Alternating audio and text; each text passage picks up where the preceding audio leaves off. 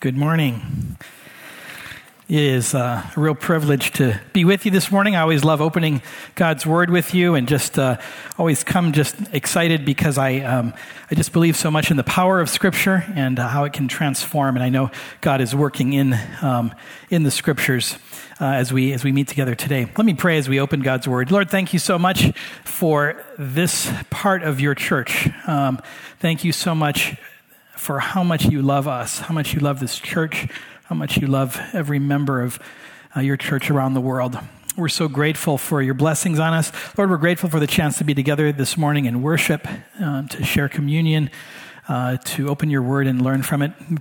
Lord, we know your Spirit is present, and we ask that you help us to be receptive to your Spirit as we read from your word. In Jesus' name, amen.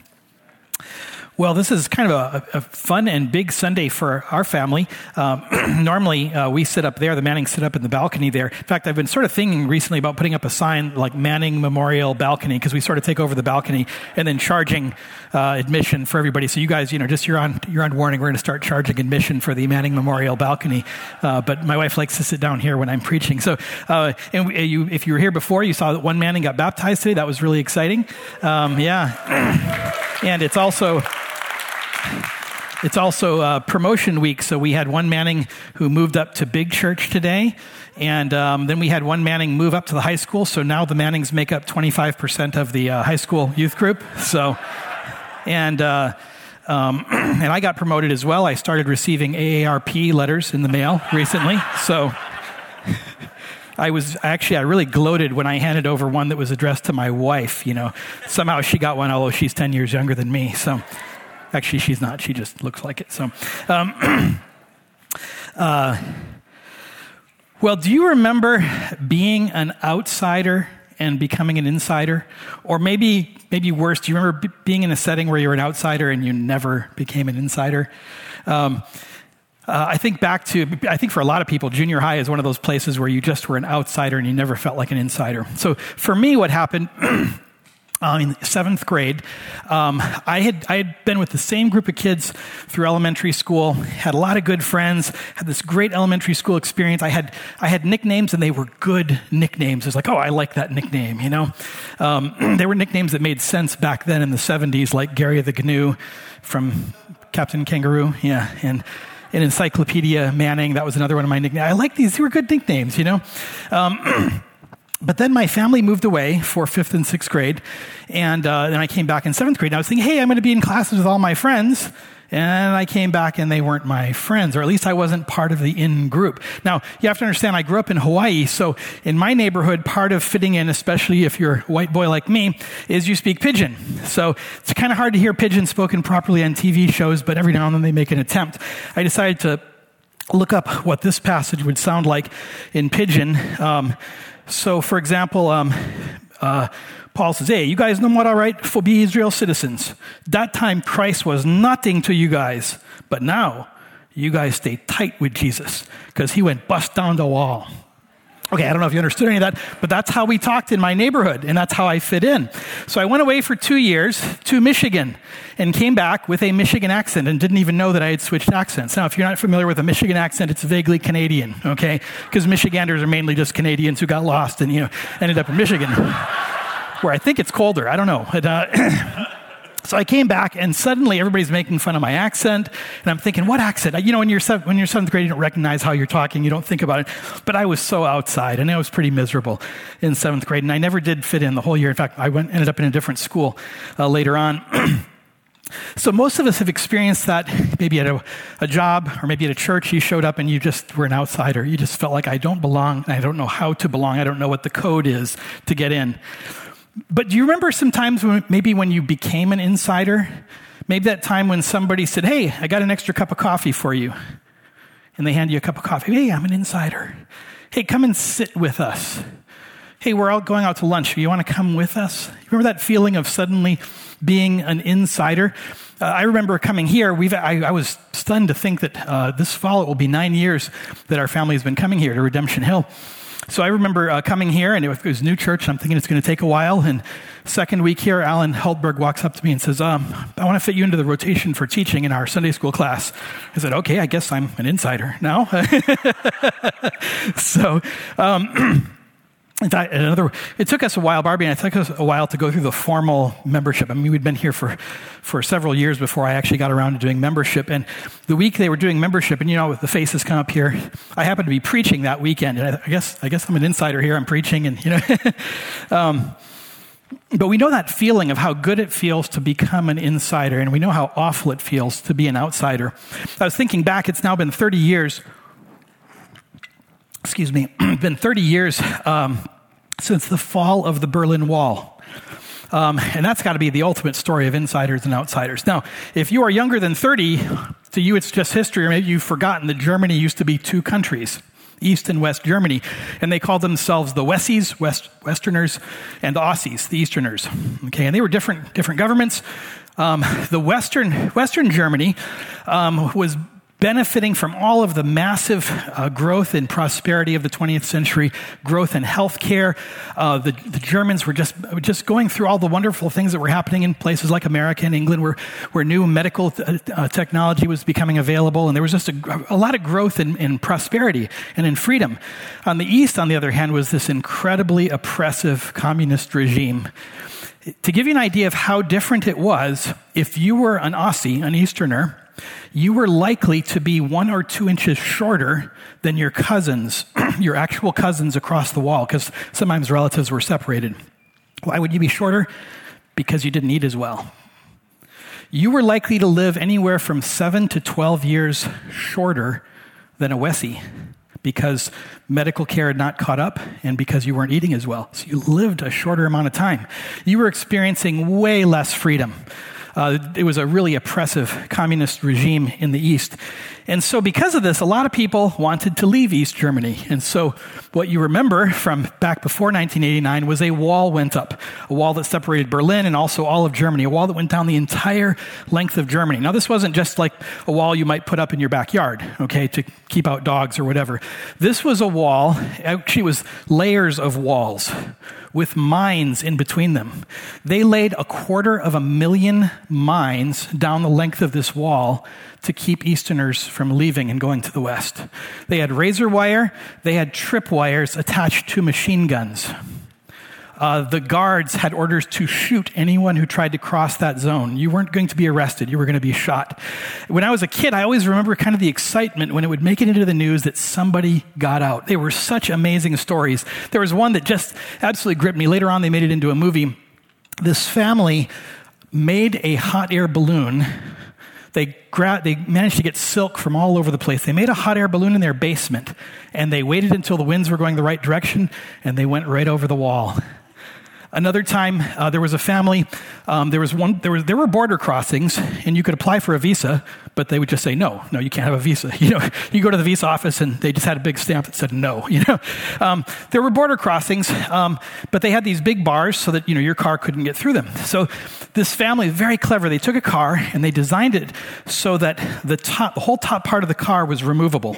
Okay, so they all got in the car and they started racing towards the barrier, and right at the last minute before they were about to hit this huge, like 1-ton bar, they all dropped their seats back, and the entire top of the car got ripped off by the bar, and they sailed underneath the bar. It was amazing. So every time this happened, the Germans would say, okay, got to do something else. People would find a route through the old sewers that was still there, and then the Germans would go down and find a way to block that. This was a serious wall. This was something that really made a class of outsiders, because everyone who lived in Eastern Europe in Eastern Germany had this just all these things against them to succeed. There were so many difficulties that they had to overcome.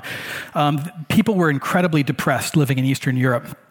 And of course, what happened in 1989 was I was glued to the TV watching as the wall came down. As Easterners began to flood over into the West, the wall actually was destroyed. And watching it was hard to even imagine, why aren't they shooting these people who are destroying the wall? We couldn't even comprehend how this was happening, because it had been 2 generations of people who were stuck behind that wall. ultimate story of outsiders becoming insiders. And of course, now there's just Germany. There isn't two different nations living under different rules. And actually, those people have caught up in lifespan and in height and in lots of other things, although there's still some differences between the two groups. That's what this passage is really about, brought near in Christ. This passage is talking about how far we were away from Christ before and how we came near. And this passage is going to show us how we got there and ask us to rest and acknowledge the blessings that we have gained in Christ. I want to just back up a little bit because of what we... just so you can see where we are in the book of Ephesians. So first week of Ephesians, Ken introduced us to this way of organizing Ephesians that really makes a lot of sense. Sit, walk, stand. Okay, so the first 3 chapters or so of Ephesians are sit. Why sit? Well, back in chapter 1, we find out that Paul says one of the blessings we have as Christians is we have been seated with Christ in the heavenly places. We've already been granted the status somehow, mysteriously, that we're already participating in Jesus' glory. We participate in these blessings, and for the first 3 chapters, all we're supposed to think about is not what to do, but what Christ has done. It's already been granted to us. It doesn't start by saying, do these things. That's not where we start off with Ephesians. It says, here's what Christ has done. We want you to recognize and sit in what Christ has done for us. Then, the next few chapters are walk. What do? There are things that we are enabled to do once we understand the sit. Here's what's happened to us. Here's what Jesus has done for us. Therefore, we can walk in Christ. That's coming later, okay? And then the last chapter, mainly the last chapter, is stand. Standing firm against Satan. Standing firm against those things that would try to destroy us. So sit, walk, and stand. In chapter 1, one of the things that Paul tells us, he says, you have been blessed with every spiritual blessing in the heavenly places in Christ. And that's another way to look at these first 3 chapters is, here's a list of the blessings. You are so blessed. Back when I was young and obnoxious, now I'm old and obnoxious, but back when I was young and obnoxious, I love that verse, you've been blessed with every spiritual blessing. So whenever I'd sneeze and somebody would say, bless you, I would say, thank you, but I've already been blessed with every spiritual blessing in the heavenly places in Christ Jesus. And they'd kind of stare at me, okay, thanks. But I recited partially because I love to remember that I already have it. Jesus, I've already been blessed with everything God has to give me. I've been blessed with every spiritual blessing in the heavenly places. So chapter 2 is listing the biggest blessings we have. So last week, Robert preached, and when Robert preached, he looked at this wonderful passage from verses 1 through 10, and it's the greatest rags to riches story ever, isn't it? You were dead in your sins, and you were enslaved to sin. But now, you're alive in Christ, and you're a servant of God. How did that happen? By the gracious gift of God. That was Pastor Robert's sermon in 30 seconds. I don't know why it took you 40 minutes, but This from the guy who's going to take, I'm watching the clock, I'm going to take the whole 40 minutes. So, by the way, I have to tell you, Robert, I normally type notes for the sermons, and they go out to the small groups. And I always type the sermon title and then the name of the person preaching. I get tired of always typing Pastor Robert Bishop.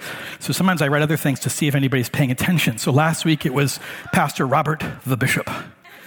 Other weeks it's Bishop Pastor Robert or Bishop Robert Pastor. Nobody seems to notice. So now you're going to notice, those of you who receive the emails, right? You're going to look and see what the name is there. So Robert the Bishop. I kind of like that one, Yeah. Anyway. Okay, back to Ephesians. We aren't in Ephesians yet. I'm taking too long. Okay.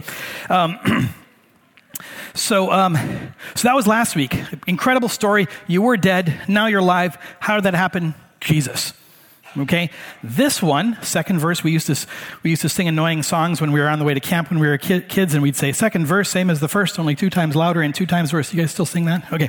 So this one is 2 times louder and twice as good. That doesn't rhyme, but that's okay. So this section is the same story. Here's where you were. Here's where you are. How did it happen? Jesus. It's an amazing story. It's the gospel, and it's a beautiful portrayal of the gospel. So we're going to start off with before Christ, we were far off, and we were really missing out. We were far off and really missing out. Look at these opening verses in verse 11 and 12.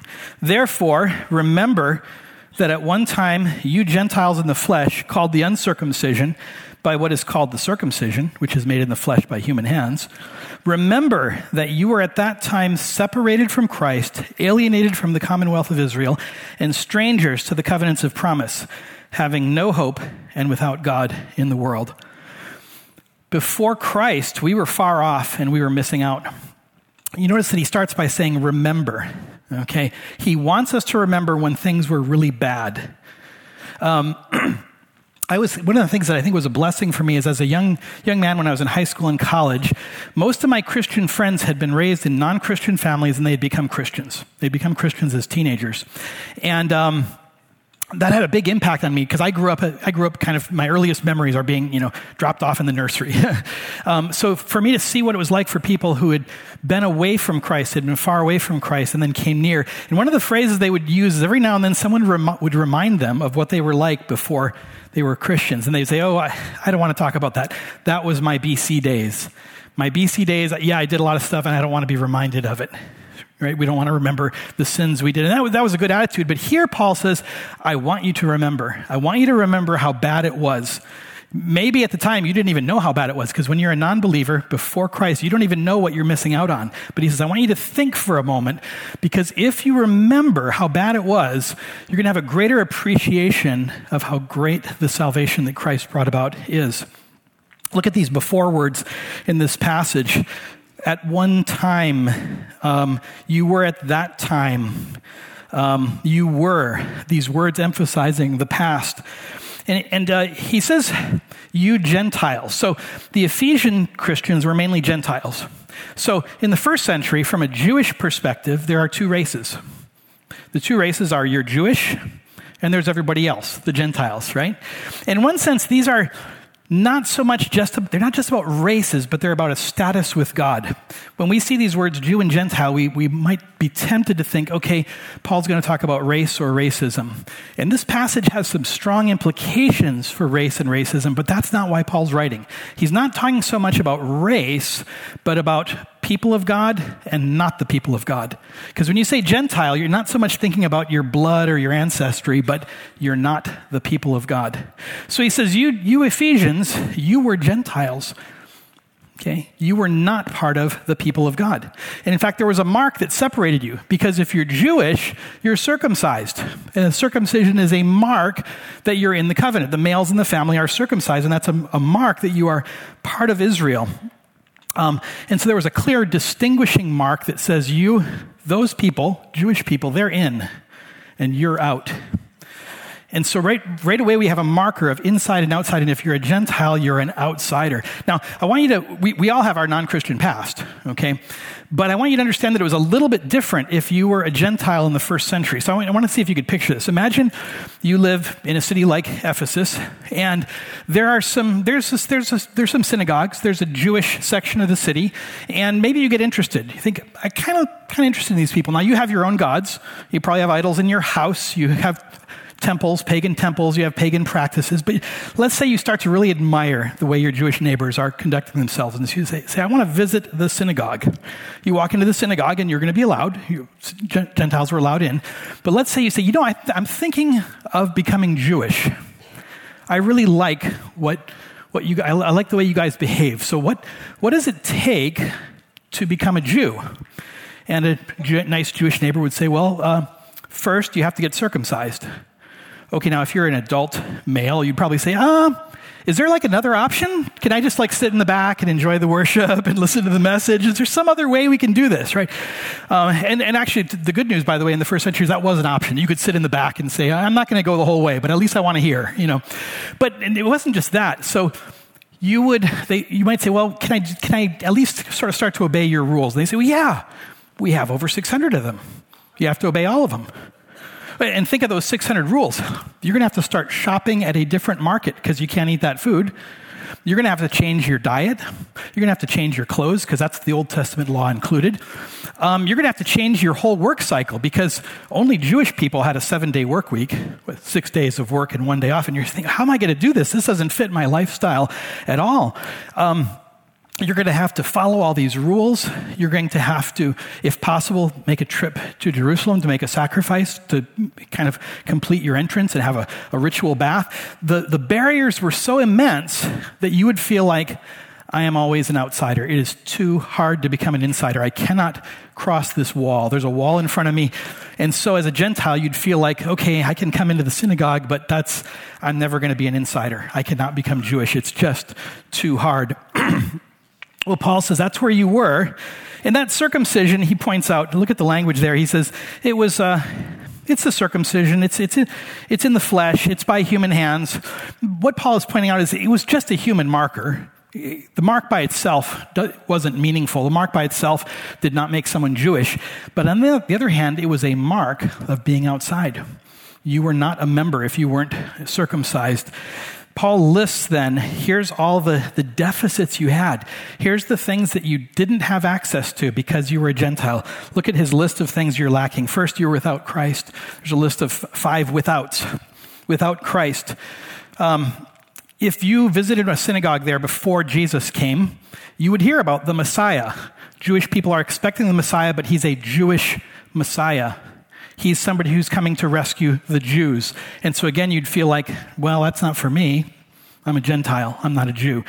The Messiah is not for me. They were without citizenship. He says they were alienated from I'm in verse 12, alienated from the commonwealth of Israel. Commonwealth is a citizenship word.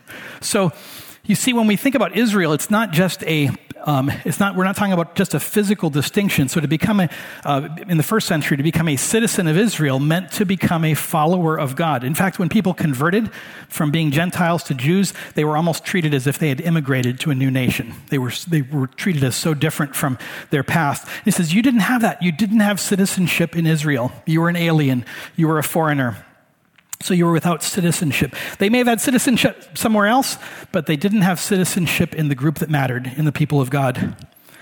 They were without the covenants. You and I, before Christ, didn't have the covenants. A quick summary of a covenant is a formalized relationship, usually with promises. So, of course, Israel had multiple covenants. God made a covenant, a formalized relationship with promises with Abraham, promising them blessings, promising that they would be a blessing to the world, promising them the land, and then to successive generations, and ultimately leading to the covenant given through Moses, where God said, I'm going to protect you and bless you, and you keep the law. That's the arrangement we have. But if you're a Gentile, you could hear about those covenants and say, but it's not for me. I don't get to be part of that. That promise was not made to me. It was made to the nation of Israel, and I'm not an Israelite. I'm not a Jew, so I'm an outsider. Not only without the covenants, but without hope. Now, everybody has hopes, but the hope we're talking about here is something more than just what I hope will happen next week or my dreams for my kids or my future. Gentiles did not have a hope. You and I, before we were Christians, did not have a genuine hope in our future. You see, a Jew, even before Jesus showed up, could say, the Bible has promised me that there will be a resurrection someday, and I will stand before God in judgment and be rewarded if I've been faithful to him. They could say that and say, I am confident, I have hope of what God will do. But a Gentile would say, I'm not so sure that's for me. I don't have a hope. That's not my religion. So I don't have a hope. Now, again, they might not have known this. Paul is saying, this is where you were. Whether you realized it or not, you didn't have hope. And finally, you were without God. A Gentile might say, well, yeah, I got gods. I got lots of gods. In fact, I'm better than you because you only have one and I have lots, right? But what Paul is saying is you didn't have a real God. You may have had idols in your kitchen and idols at your door, and you may have had idols in a temple, but you didn't have the real God. So before you came to Christ, you had a lot of stuff missing. You were strangers, you were far away, and you were missing out tremendously. Now, we're in a little bit different situation because we don't have that same societal setup, but all of us were in the same boat where we were once apart from Christ. We didn't have citizenship in God's people. We didn't have God's promises. We didn't have hope, and we didn't have God. What was that like for you? Do you remember back to what it was like before you met Christ, to your BC days? Now, for me, I was pretty young. I was just really blessed to have trusted in Christ at a young age. So my BC days mainly involved being part of the big wheel gang, wearing plastic chains around my neck in the neighborhood. Some of you are too young to know. You're thinking, big wheel, what's that? So a big wheel, if you're too young, was basically, back in the 1970s, was a tricycle that, if it was produced today, would result in lots of lawsuits for consumer product safety problems. The big wheel would fall off my big wheel, leading me to tumble into the asphalt. So, I didn't have this terribly sinful past, and maybe that's you as well. You think, well, I had a good life before I was a Christian. Nonetheless, no matter how good it was before you came to Christ, no matter how bad it was, we were in the same boat, or actually a better way to say it is we were out of the boat. We didn't have access to God's promises. We didn't have Christ. We didn't have citizenship with God's people. We were cut off from God and from his people, no matter how good or no matter how bad it was. So here's the good news. After Christ, because of Christ, we were brought near to God and to his people. Look at verse 13, wonderful expression of the gospel. But now, in Christ Jesus, you who once were far off have been brought near by the blood of Christ. That's the gospel. You are, how'd you get there? Because of Christ, because of the blood of Christ. That's what got us there. Notice what happened is all of those withouts, all of those deficits we had without Christ, without God, without citizenship in the people of God, without God's promises, without hope, all those things, we were without those things, but we were brought near. We gained access to all those things. We were brought into the people of God and into access to God. It's that moment when somebody, like I talked about earlier, somebody says, hey, do you want to sit down with me? Do you want to have dinner with me? You're welcome here. It's when you walk up to someone's door and they say, hey, it's not a stranger, it's you. Come on in. Come, stay for dinner. We'll set an extra plate. You know that feeling of being inside. I remember some of our greatest years of having a small group ministry in our home. We would have everybody start showing up for dinner, and a whole bunch of people, all with kids, and our house would just sort of be overrun with people and kids, and we'd send the kids upstairs, and everybody would bring food, and we'd have a meal together because we were all insiders. And if somebody showed up, it wasn't like, somebody showed up knocking on our door. Well, they actually didn't knock anymore because they were such insiders, they just walked in. That's the picture of what happens to us afterwards.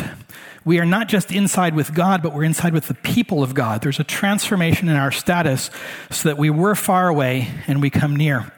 Now, that language of you were far, but now you're near, that was familiar language back then. This actually was language that was used by Jewish people to describe Gentiles who made that big step. So some Gentiles would come into the synagogue and say, yep, I really want this. Yep, I will get circumcised and I'm going to keep all 613 laws. I'm going to do it.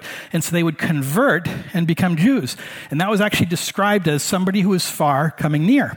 So this is language of conversion, of switching to a new religion. But Paul doesn't mean becoming Jewish here. He means something actually bigger than even that huge transition. We're going to see that in the next few verses. At this point, Paul wants to talk about how. The first part of the chapter was you were dead, now you're alive because of Jesus, right? That's what's happening in this one as well. Let's look at how it happened.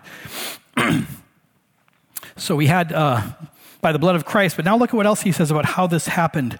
For he himself is our peace, who has made us both one and has broken down in his flesh the dividing wall of hostility by abolishing the law of commandments expressed in ordinances, that he might create in himself one new man in place of the two, so making peace, and might reconcile us both to God in one body through the cross, thereby killing the hostility. And he came and preached peace to you who are far off and peace to those who were near. So how did this happen? Jesus brought peace between these two hostile groups. He brought peace by killing the wall. What a weird picture. We normally think of tearing down the wall. He killed that wall that was separating us. Jesus brought peace by killing this hostile barrier of the wall and forming a new people. Notice how Jesus is described. It says, he himself is our peace. He himself is our peace. The word peace is mentioned 4 times in this passage. Why so important? But because before, we were outsiders, we were enemies, we were hostile. But now, because Jesus is our peace, we can become insiders. In fact, Jesus is our peace is a quote from a well-known passage in Micah where Jesus is described as the shepherd who will rise from Bethlehem. And it says, he is our peace. And the way he's described as our peace in Micah 5 is by destroying the enemy. Sometimes peace comes about by destroying your worst enemy, right? I need to have a Lord of the Rings reference in every sermon, but this one will take too long. So I'll just tell you, for those Lord of the Rings fans, look up Theoden talking to Saruman saying, we will have peace, okay? Lord of the Rings fans, you probably already know what I'm talking about, but I got to move on because I'll run out of time here. So, okay, there's my Lord of the Rings reference point. Okay. So Jesus became our peace. He's the Prince of Peace, and he became our peace by breaking something, by destroying something. Look at what he destroyed. He destroyed the wall of the law through his death. Now, Jewish people sometimes described the law as a wall, and they meant it in a positive sense. They said there's a wall around us that's protecting us, and it's the law. But if you're a Gentile, what does that wall look like? Not a protective wall. It looks like a wall that is keeping you out. In fact, it is a wall that's keeping you out. Jesus said the problem here is not just that people are sinners. That's how we normally explain the gospel, is people are sinners, they need forgiveness. That's totally true. But in this passage, he says the problem is that wall cannot be climbed. There is no way to get over that wall. Now, notice something Jesus does not do. He doesn't say, I'm going to make a new route through that wall. I'm going to give you a ladder. I'm going to tunnel underneath it like the East Germans used to do before the wall came down. That's not what I'm going to do. I'm going to destroy the wall. The wall is coming down. Jesus destroys this. He says it's the barrier that's hostility. It's enmity. And Jesus is going to kill that wall. He did kill that wall. We think of Jesus being killed on the cross, and he was. But as he was being killed, he killed the wall that separated you and me, that kept us out from God's people. He destroyed this wall that made it impossible for an outsider to become an insider. Now, whenever the New Testament talks about this idea of the wall of the law somehow ending, lots of different language like that throughout the New Testament, it can be confusing. Sometimes people think, okay, that means we don't have to obey anything anymore. There's no moral laws. We can do whatever we want, right? That's not what he's saying here. In fact, remember how Ephesians works. This section doesn't tell us what to do. It just tells us what Jesus has done. But then it's going to tell us a lot of stuff to do, starting in chapter 4. So there are things that we do, but we do them not to get in, but because we're in. Do you see the difference there? If you were a Gentile and you looked at that wall, you'd say, wow, 613 laws plus circumcision. It's too big. I can't do it. I cannot get in. Jesus tears down the wall and says, come on in. Now that you're in, here's what I want you to do. And here's what I'm empowering you to do. There's a huge difference between moral guidelines that Jesus gives us for us to be more like him and rules that keep us out. You see the difference there? So when Jesus destroys the law, he's not destroying morality, but he's destroying this set of rules that kept us outside, that kept us from becoming part of God's people. Through Jesus' death, this wall of the law is destroyed. I was thinking back again to watching on the news when the wall between East and West Germany came down. It's actually kind of funny if you, at the time in the West, we didn't know what was going on. It was very confusing. But after we found out something happened, the East German government was trying to just lessen up a little bit. And so they said, before, when you went into the visa office, they would just stamp no, pretty much. Unless there was a death in your family across the wall, you could not get through. Well, there were mass demonstrations, peaceful demonstrations saying, no, we want the right to leave. We don't want to live in a prison country. And so the East German government said, okay, we need to lighten up a little bit. There's like hundreds of thousands of people gathered around the government building protesting. And they were all singing hymns, by the way, which had been banned for 40 years. So I tell you what, so the Minister of the Interior got on television and said, okay, we're gonna open up the visa offices and we're now going to let you go out. You can just come and get your visa. And the reporter said, when will this start? And he said, right now. Now, what everybody heard is, as they watched this broadcast, they heard things are going to change right now. So literally hundreds of thousands of people right then started to walk towards the border, not towards the visa office. They just started to walk towards the border crossing. So they got there, and you got, say a dozen soldiers standing at a border crossing, and there's a crowd of 100,000 people walking towards them saying, he just said on the news, we can leave. And these guards are frantically on the radio trying to get some advice, and they're thinking, we can't hold off 100,000 people trying to push through. So finally, at several crossings, the captain in charge of the crossing just said, this isn't going to work. Let's just open the gate. And people flooded through. And of course, in the West, people are thinking, what is going on? Everybody used to get shot when they tried to cross here. They're just flooding across. The East German idea is let's just open up a few holes and let people out, loosen up the visa thing. You remember what happened next when those hundreds of thousands of people came out. They turned around and looked at the wall and said, that thing has to go. And they, with their hands, they tore it to pieces. The one that went through Berlin, it was amazing to see on video with just 100 people would get up and rock a giant cement wall, rock it back and forth until it tumbled down. They destroyed the wall that separated the two countries, and within 1 year, they became one country. It was stunning from a historical perspective. Nothing like that has happened before, except here in the Bible. You see, Jesus said, I tore down the wall to make a new group. I tore down the wall that separated us. Notice what else Jesus did. He said, I made a new people. Paul switches in verse 14. He had been saying, you guys were outsiders, because Paul's Jewish. You were outside. But in verse 14, he says, he himself is our peace. Jesus made the two, me and you, into one. Paul says it wasn't, we thought we were the insiders and you were the outsiders, but we found out that everyone is an outsider until Jesus opens up the way in. He made a new people. Notice he says in verse, I lost my place there. Verse 15, that he might create in himself one new man in place of the two, so making peace. So Jewish people might have thought, okay, we're going to now let Gentiles in. Jesus says, and Paul says, no, we're making a new group, and you're both welcome. But the new group is not defined by that wall anymore, because the wall's gone. The new group is now all who follow Jesus. All are welcome into the new group. Both Jew and Gentile are welcome into the new group. Jesus made a new people group.